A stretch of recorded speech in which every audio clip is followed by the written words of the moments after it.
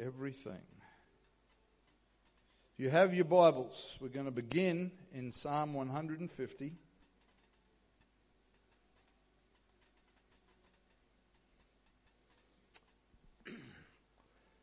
Psalm 150, verses 1 and 2 to begin with. Scripture says, "Praise ye the Lord. Praise God in His sanctuary. Praise Him in the firmament of His power. Praise Him for His mighty acts, and praise Him according to His excellent greatness." Amen. With the help of the Lord this morning, I'm preaching about excellence. Excellence. Lord, we love You. We know that we serve an excellent God, and we just pray that as we open Your Word together, that You would speak to us today, that You would stir us, that You would challenge us, Lord, that above all else, Your will would be done. Lord, not ours, but Yours be done in this place, we pray. In Jesus' name. Amen. Our text from the 150th Psalm suggests that we should praise God according to, or in a fashion that is suitable for His excellent greatness. That's quite a challenge when you really think about it. You really try to think about how incredible God is and how majestic and glorious and excellent He is, and then try to think, well, how do I praise Him in a fashion that corresponds to His excellent greatness? That's a real challenge. The Scriptures use the word excellent when describing God in a variety of contexts. They talk about His excellent majesty, His excellent power, His excellent name, His excellent loving kindness, and His excellent glory. And when you try and comprehend just one of these areas of God's excellence, the challenge of praising Him according to His excellent greatness seems to be beyond us. But it is our honor and our privilege to try. Amen. It is our privilege and our honor to try and praise Him according to His excellent greatness. Amen. According to the Oxford Dictionary, excellence is the quality of being outstanding or extremely good. When we describe something or someone as being excellent, it is almost always a comparative statement or assessment. We are comparing them to other objects or other people who are in a similar area or category. When we look at competitive events such as the Olympic Games, each event, each discipline at the Olympic Games has only one gold medal position. And the winner, the person who wins that medal, that gold medal, whether it's a team or an individual, has done so because they have outperformed the rest of the field. They have been outstanding in their particular event or discipline. It is very rare in the Olympics that someone wins a gold medal just because the rest of the competitors were so miserably poor. And they got a gold medal just by showing up. And they just because they were there, they were better than the rest. Some of you will know this story, but in 2002, the Winter Olympics in Salt Lake City in Utah in the USA, an Australian by the name of Stephen Bradbury, it's kind of famous in the Australian Winter Olympics. He made the final of a speed skating event. There were only 5 competitors in that event. 5 finalists in that event. It wasn't a very long race, and Steve Bradbury, unfortunately, as they came around the corner of the last lap, was last. In fact, there was a bit of a gap between him and the 4 that were ahead of him. But then the unimaginable happened. One of the other finalists attempted a very risky move that failed, lost his balance and crashed into another skater, bringing him down. And then those 2 skaters crashed into another 2 skaters and brought them down. And because Steve Bradbury was a safe distance behind them, he was able to skate past them across the line and win the gold medal. I don't think anybody was more surprised than Steve Bradbury when he won the gold medal that day. But I think if you look it up on YouTube, it's called a very unlikely gold medal or something like that. But this is very, very uncommon in the Olympics. Usually winning a gold medal requires excellence and skill ability, commitment, and discipline. Even the Apostle Paul wrote to us and he said that everyone that runs in a race runs, but only one wins the prize. Apostle Paul understood that concept, and this is the kind of excellence that humanity focuses upon, that humanity is attracted to, they are obsessed with. To excel in the world's eyes, I must be better than the person on my left. I must defeat and overcome the person on my right. If there's only one position available, I must be better. I must strive. I must defeat them. I must overcome others. That's why we are excited by headlines that talk to us about champions, champion teams, champion sports people, the richest person in the world. You don't read news articles about the 200th richest person in the world. Nobody cares. But we always, there's always this, so-and-so is now the second or the first richest person, or the person who is considered the best singer, the best actor, the most famous, the most powerful, even the most corrupt will make the headlines. Because they were the people who were outstanding, who were extremely good at what they do, those who have excelled. We go back to our example of the Olympic Games. Who hasn't heard of Usain Bolt? Okay, most people have heard of Usain Bolt.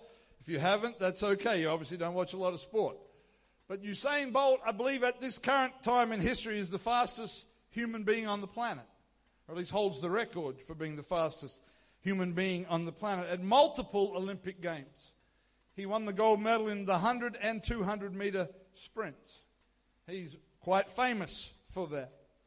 If you are a devoted sports fan, you may perhaps know who won silver and bronze at some of those Olympic Games.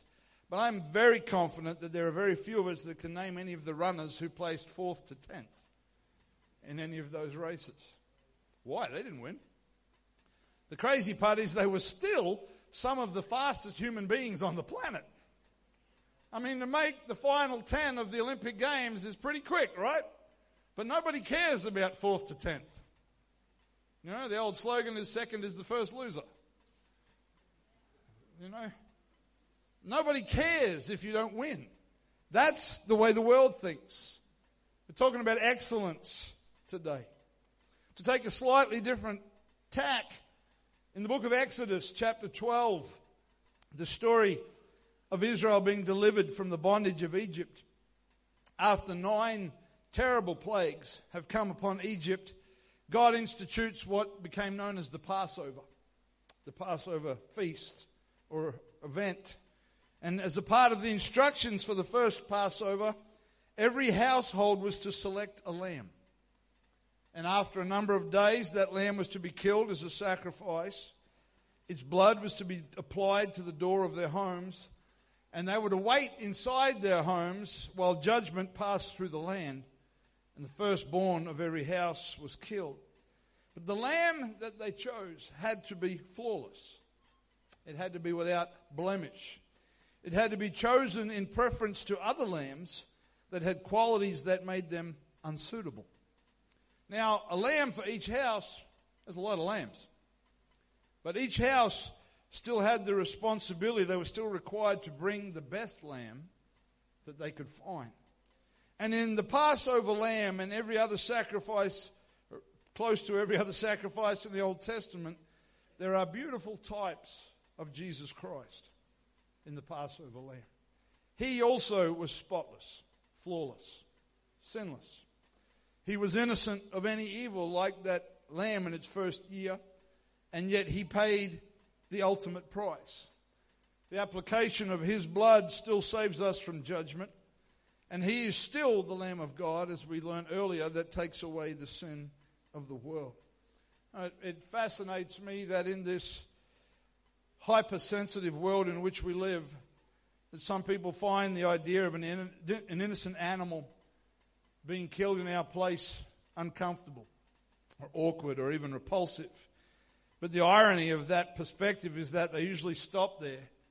They don't allow their thoughts to go a few more steps and consider that God manifest in the flesh was sacrificed for their sins and for ours. Amen. And that makes us uncomfortable. I think to a certain degree it should make us uncomfortable.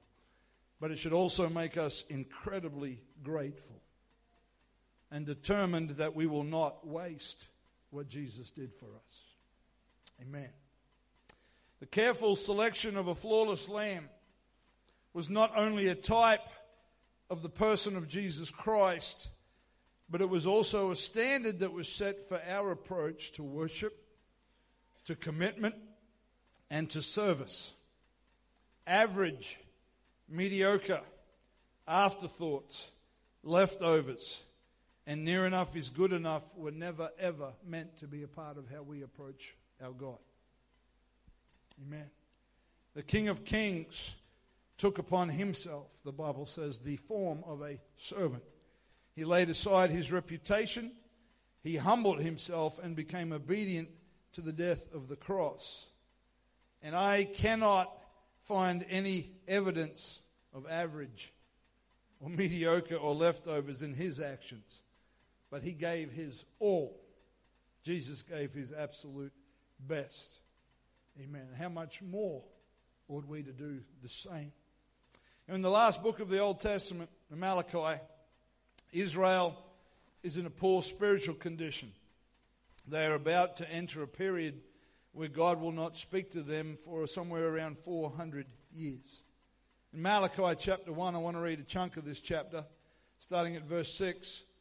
The Lord is speaking and he says, "The son honoureth his father, and the servant his master. If I then be a father, where is mine honour? And if I be a master, where is my fear? Saith the Lord of hosts unto you, O priests, that despise my name. And you say, wherein or in what way have we despised thy name? You offer polluted bread upon mine altar. And you say, wherein have we polluted thee? In that you say, the table of the Lord is contemptible. And if you offer the blind for sacrifice, is it not evil? And if you offer the lame and the sick, is it not evil? Offer that now unto thy governor. Will he be pleased with thee? Will he accept thy person, saith the Lord of hosts? And now I pray you, beseech God that he will be gracious unto us. This has been by your means. This has been because of your actions, is what he's saying. Will he regard or accept your persons, saith the Lord of hosts? Who is there even among you that would shut the doors for naught? Neither do you kindle fire on mine altar for naught. I have no pleasure in you, saith the Lord of hosts. Neither will I accept an offering at your hand. For from the rising of the sun even unto the going down of the same, my name," God is speaking to Israel here, "my name shall be great among the Gentiles. And in every place incense shall be offered unto my name, and a pure offering, for my name shall be great among the heathen, saith the Lord of hosts. But you have profaned it, in that you say the table of the Lord is polluted, the fruit thereof, even his meat, is contemptible. You said also, behold, what a weariness it is. And you have snuffed at it, saith the Lord of hosts, and you have brought that which was torn, and the lame, and the sick. Thus you brought an offering. Should I accept this of your hand, saith the Lord? But cursed be the deceiver, which hath in his flock a male, and voweth and sacrifices unto the Lord a corrupt thing. For I am a great king, saith the Lord of hosts, and my name is dreadful among the heathen." That's a pretty sobering passage of Scripture. And they obviously didn't listen too carefully because it didn't change anything. But the Lord challenged his people. He said, you're bringing me offerings, sacrifices that are lame. They're sick. They're injured. It's like you got to offer it quickly because it's about to die anyway. It's in such poor condition. They're bringing corrupt offerings. They were treating what Malachi refers to as the table, which we would better understand as the altar of the Lord, with no respect whatsoever. The Lord said, would you offer that to an important person in your society? If the governor was coming to dinner, would you serve him that? Do you think that would be acceptable to him? The Lord said, if you don't understand what he's saying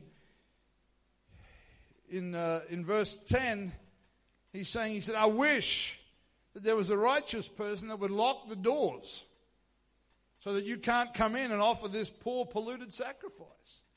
He's saying, such is the quality of your sacrifice, I wish somebody would lock the church rather than bring that into my house. God was offended by their actions, their attitudes, and their complete disregard for Him and the things that were holy. Amen. I'm preaching this morning about excellence. Excellence. Excellence in the world is about being better than the next person.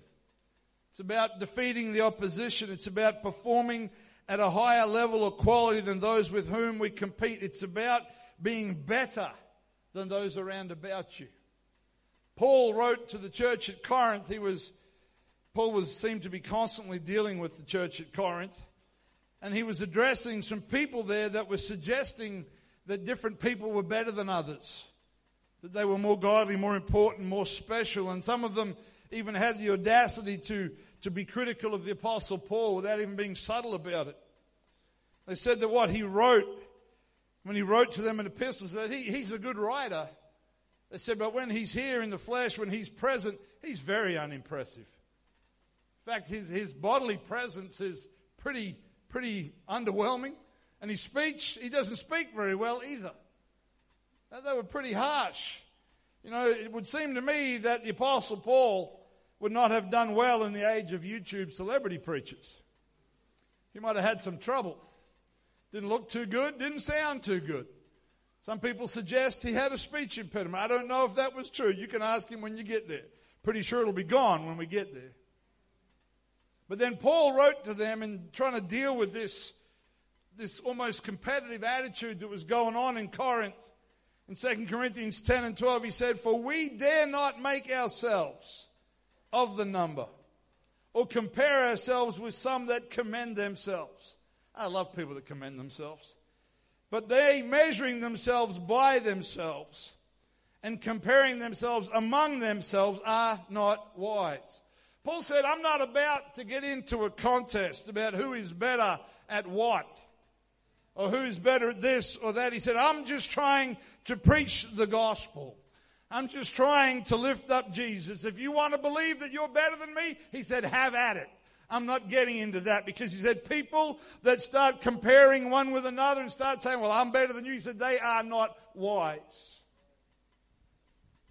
When we present ourselves, and hear me with this morning if you hear nothing else, when we present ourselves before the Lord, in whatever it is that we do, if it's our worship, our service, our commitment, our consecration, our giving, whatever aspect that you present yourself to God in, God never, ever lines us up with our brother or sister, compares us, and chooses one over the other. He does not operate that way. Back in Genesis chapter 4, when Cain and Abel came to offer sacrifice to the Lord, the scripture says that Cain and his sacrifice were rejected, and Abel and his sacrifice were accepted by the Lord. But this was not an elimination final. It was not a situation where only one could go through. If Cain had done the right thing, he would have been accepted just like his brother was. But he chose the wrong actions, and he had the wrong attitude, and he had the wrong spirit. You and I stand before God, not being compared to anyone except our own selves. Preaching about excellence this morning. When my offering, my service, and my worship are measured by God, it is never measured against yours. And yours is never measured against mine. It is only measured against what I have to offer. That's where God measures. Amen. In Leviticus chapter 5, and I know if you use a Bible reading plan, you read the Bible through in a year, that's a great discipline. I know if you get to Leviticus, you think, Lord, bring me through this. Because sometimes Leviticus can seem like you're wading through waist-deep molasses. But if you'll take the time, there are treasures in the book of Leviticus. When you begin to scratch the surface and begin to look at what's in there. And in Leviticus chapter 5, you can read it later, there is a process recorded that the Israelites were to follow if they committed certain sins against the Lord. The Lord said if they do this, this is how they have to respond to those sinful actions. The initial institution or the initial instruction was that they were to bring a lamb or a kid of the goats as a sacrifice, and there was a process to follow with that sacrifice. But then just a few verses down, it says that if they were unable to bring a lamb, implying that it was beyond their ability, most likely an economic situation, they couldn't afford a lamb, didn't have the means to buy a lamb, then instead of a lamb, they were allowed to bring 2 turtle doves or 2 pigeons. And again, there was a process to follow. But then there's a couple more verses down where the scripture says that even if they were even more poor than that, they couldn't bring 2 turtle doves or pigeons, that they could bring some fine flour. And there was a process whereby that flour was to be offered to the Lord as well. So as the children of God, if we were in that environment, if my friend, my brother, had money and he brought a lamb, but I was very, very poor as dirt, and the only thing that I could manage was some fine flour, my offering was accepted by God just as much as his was. Because there's no comparison going on there. The Lord's not saying, well, your brother brought me a lamb and you brought me some flour, which is pretty underwhelming. That's not how God measures things. Amen. Because he doesn't compare us one to another. And I thank God for that. There are some men and women of God that I've had the privilege to know that I will never reach to. And if the measurement is them, then I'm going to quit now. But the measurement is, Lord, what's going on in my heart between me and you, Lord Jesus. God does not compare us one to another. But, there's always a but, it would be a mistake to misunderstand this situation. Because God is the one who tries the hearts of men. God is the one who walks up and down in our midst, who knows not only our thoughts, but also the very intention of our hearts. And so, although I'm not being compared to my brother or my sister, if I was actually able to bring a lamb, and I only brought 2 turtle doves, what do you think God would think about that? Or even worse, if I was able to bring a lamb, but I cried poor and only brought fine flour, do you think my offering would be accepted by the Lord? Talking about excellence. Jesus is not looking at me in comparison with you, or vice versa. But he's looking at me in comparison with me. If I've got 2 doves, fine flour is not going to cut it. If I've got a lamb, 2 doves is not going to cut it. It's not going to be acceptable. But if I have very, very little, and fine flour is the best that I have, I can still please Jesus. I can still be acceptable in his sight. And I know that today we are not dealing with lambs, pigeons, and flour. But I'm hoping you can grasp the principle this morning. Fine flour was a poor man's offering. But if it was his best, it was excellent in the sight of God. If it was the best he had to bring, it was excellent in the sight of God. Your excellence is not my excellence, and my excellence is not yours. Jesus said those very famous words recorded in Mark chapter 12. First of all, the commandments is, Hear, O Israel, the Lord our God is one Lord. Thou shalt love the Lord thy God with all thy heart, with all thy soul, with all thy mind, with all thy strength. This is the first commandment. Second is like, namely this, thou shalt love thy neighbor as thyself.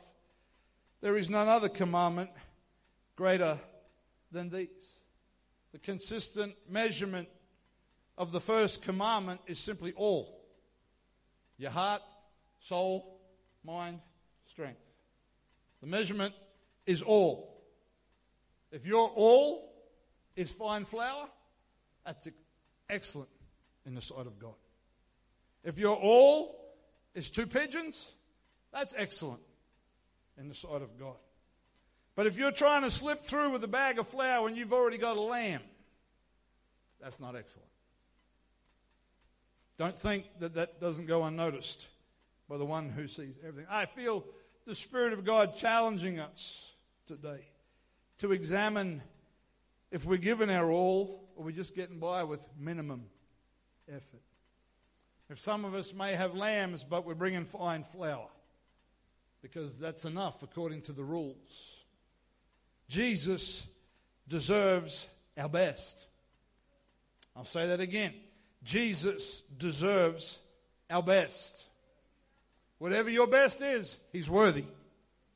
Whatever you have to offer, how awesome it may be, or how embarrassingly small it may be to you, He is worthy of our best. We're talking about excellence. You know, in the Scripture, it's not common to find the word excellent being used about people.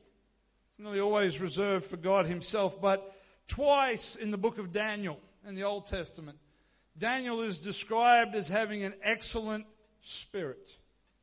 An excellent spirit. If you don't know the context of Daniel, he was surrounded by an ungodly society, by wicked kings, spiteful colleagues, idol worship, and all manner of immorality. Sound familiar? Daniel was not free to do what he pleased, to have his own life, but Daniel served at the mercy of a king whose people had slaughtered Daniel's people. That's the backdrop. That's the environment in which this young man, he was young at some stage in the book, I think, in which this young man had an excellent spirit. In the midst of everything that was in opposition to him, that was repulsive to him, that was unholy, that was ungodly, he had an excellent spirit. It makes me wonder about my excuses sometimes. Amen. You see, it is our spirit that Jesus is most concerned with. What's going on in our hearts and our minds is the focus of the Lord, because it is what's going on at the level of the spiritual that will be demonstrated in our actions. Our actions and our external person matter to God. They do. But they matter only as an outflow of what is going on in our hearts. How did Daniel demonstrate his excellent spirit? What were the things that caused the Scripture to record that about him? Firstly, and very apparently, he was devoted in his relationship with God. He was committed to God. He wouldn't eat the food that had been offered to idols. Even if it meant he had to go on a pretty boring and uninteresting diet, even when he and his friends were in a very small minority, he would not compromise his convictions. He maintained his practice of praying 3 times a day, despite it being made illegal and it being in peril of his own life. What was in Daniel's heart was never compromised in spite of everything around him being in opposition to him, and his actions testified to the fact that he had an excellent spirit. Daniel knew the Shema. He was focused on his all. Heart, soul, mind, strength. What about us today? Amen.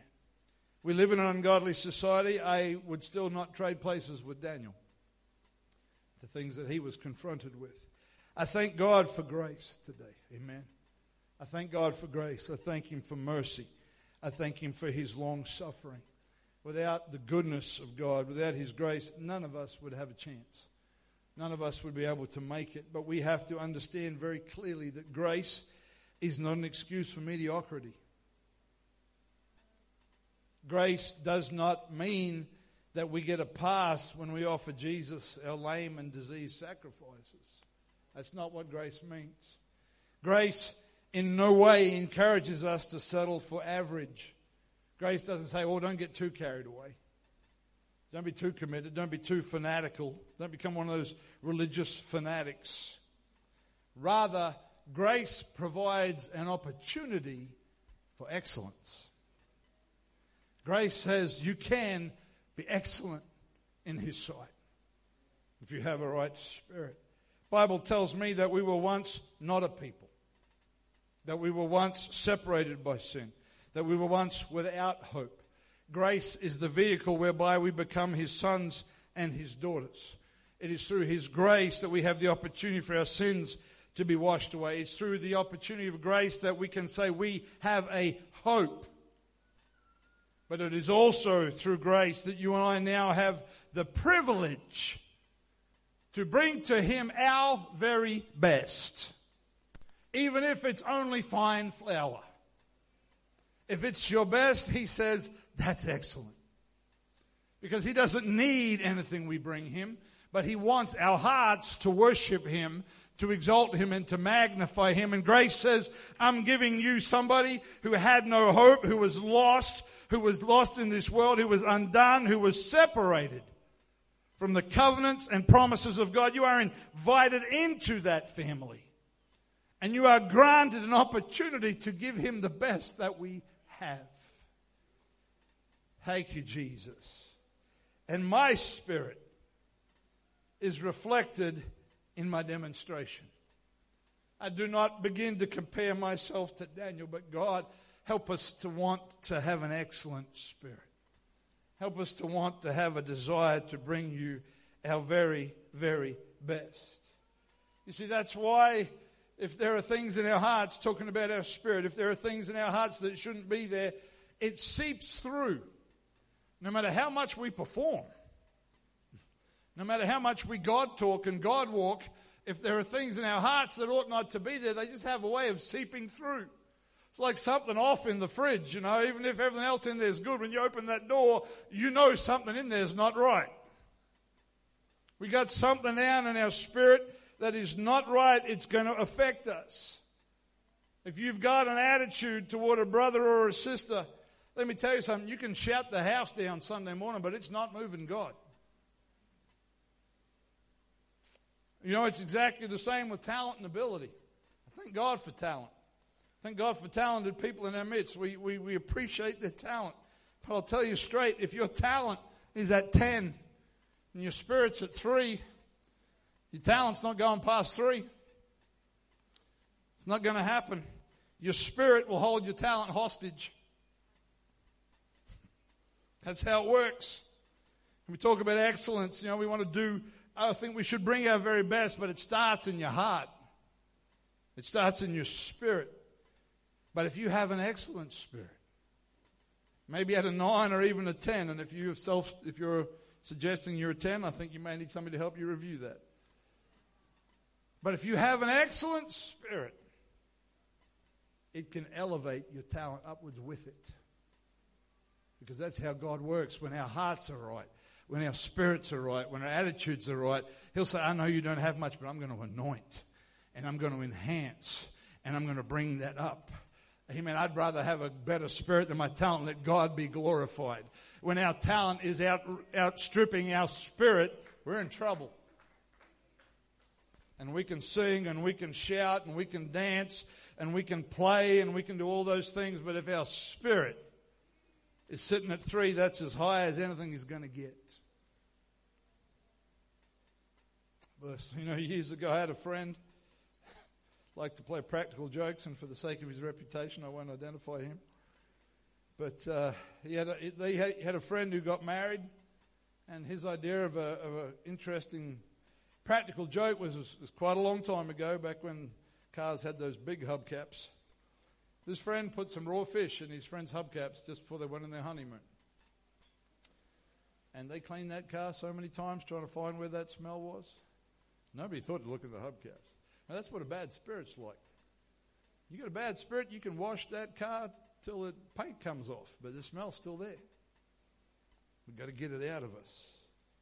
Amen. You see, if you have an excellent spirit, it gets the attention of the one who really matters. Talking about excellence this morning. And the Apostle Paul, we revere him, we respect him, we consider him to be one of an incredible, possibly the greatest missionary that ever lived. But he had problems. He had struggles. He messed some things up. I'm pretty sure when you read the New Testament, he offended some people. He and Barnabas had a parting of the ways. Barnabas seems like he was a really nice guy. But Paul managed to upset him. Paul was a great man of God, but he was still a man. But when it was all said and done, the very end of his life in 2 Timothy 4 and 7, Paul said, I've fought a good fight. I've finished my course. I've kept the faith. He said, I didn't leave anything in the tank. Whatever I had. And there were probably sometimes he had a lamb. There were other days all he had was fine flour, but whatever he had, he gave it all to Jesus. Whatever he found himself, he said, I'm going to do the best that I can. Amen. He said, I don't need to be concerned.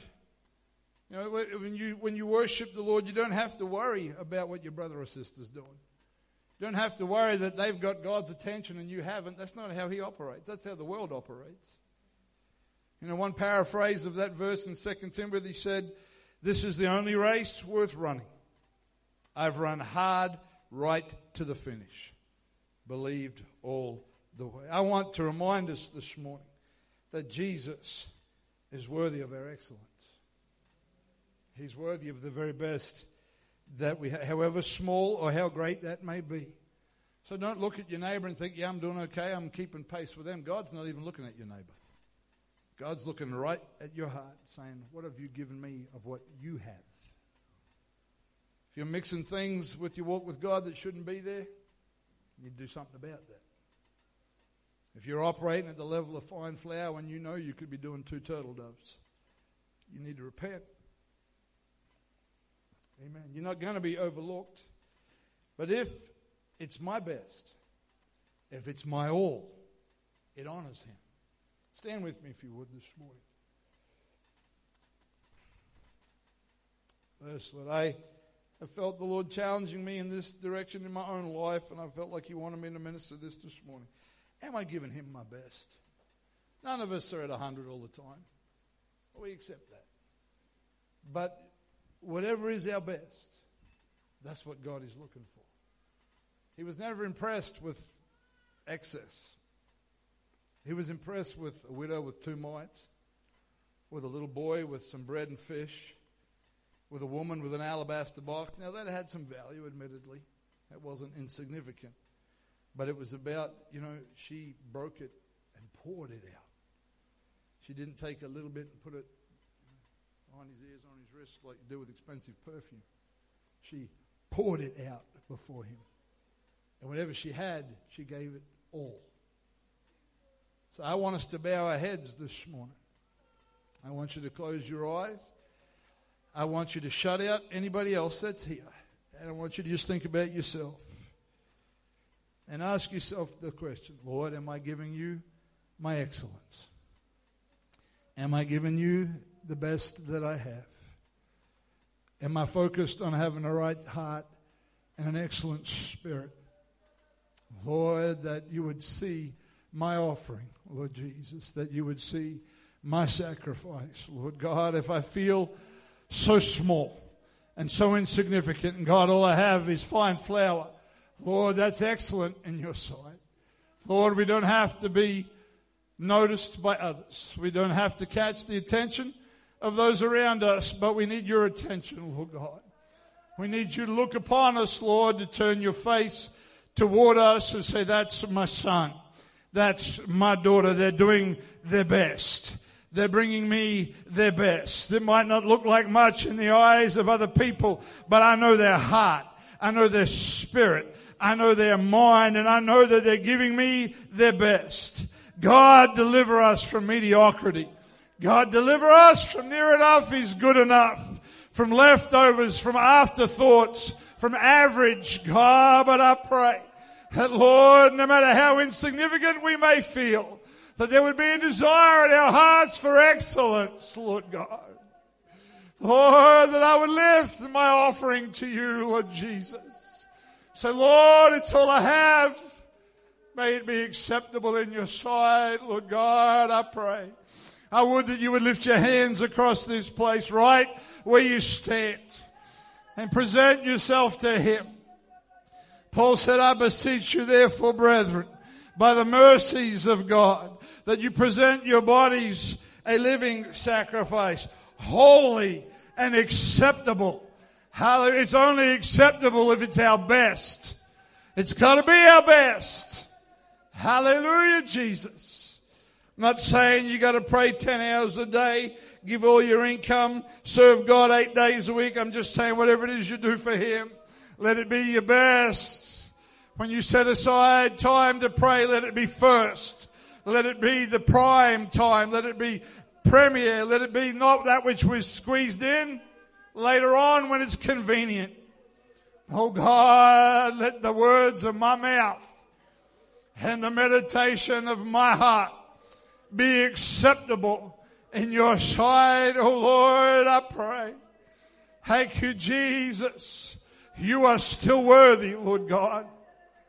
You are still worthy, Lord, of the very best that I have to offer, Lord Jesus. You have not changed. You're still worthy, Lord Jesus.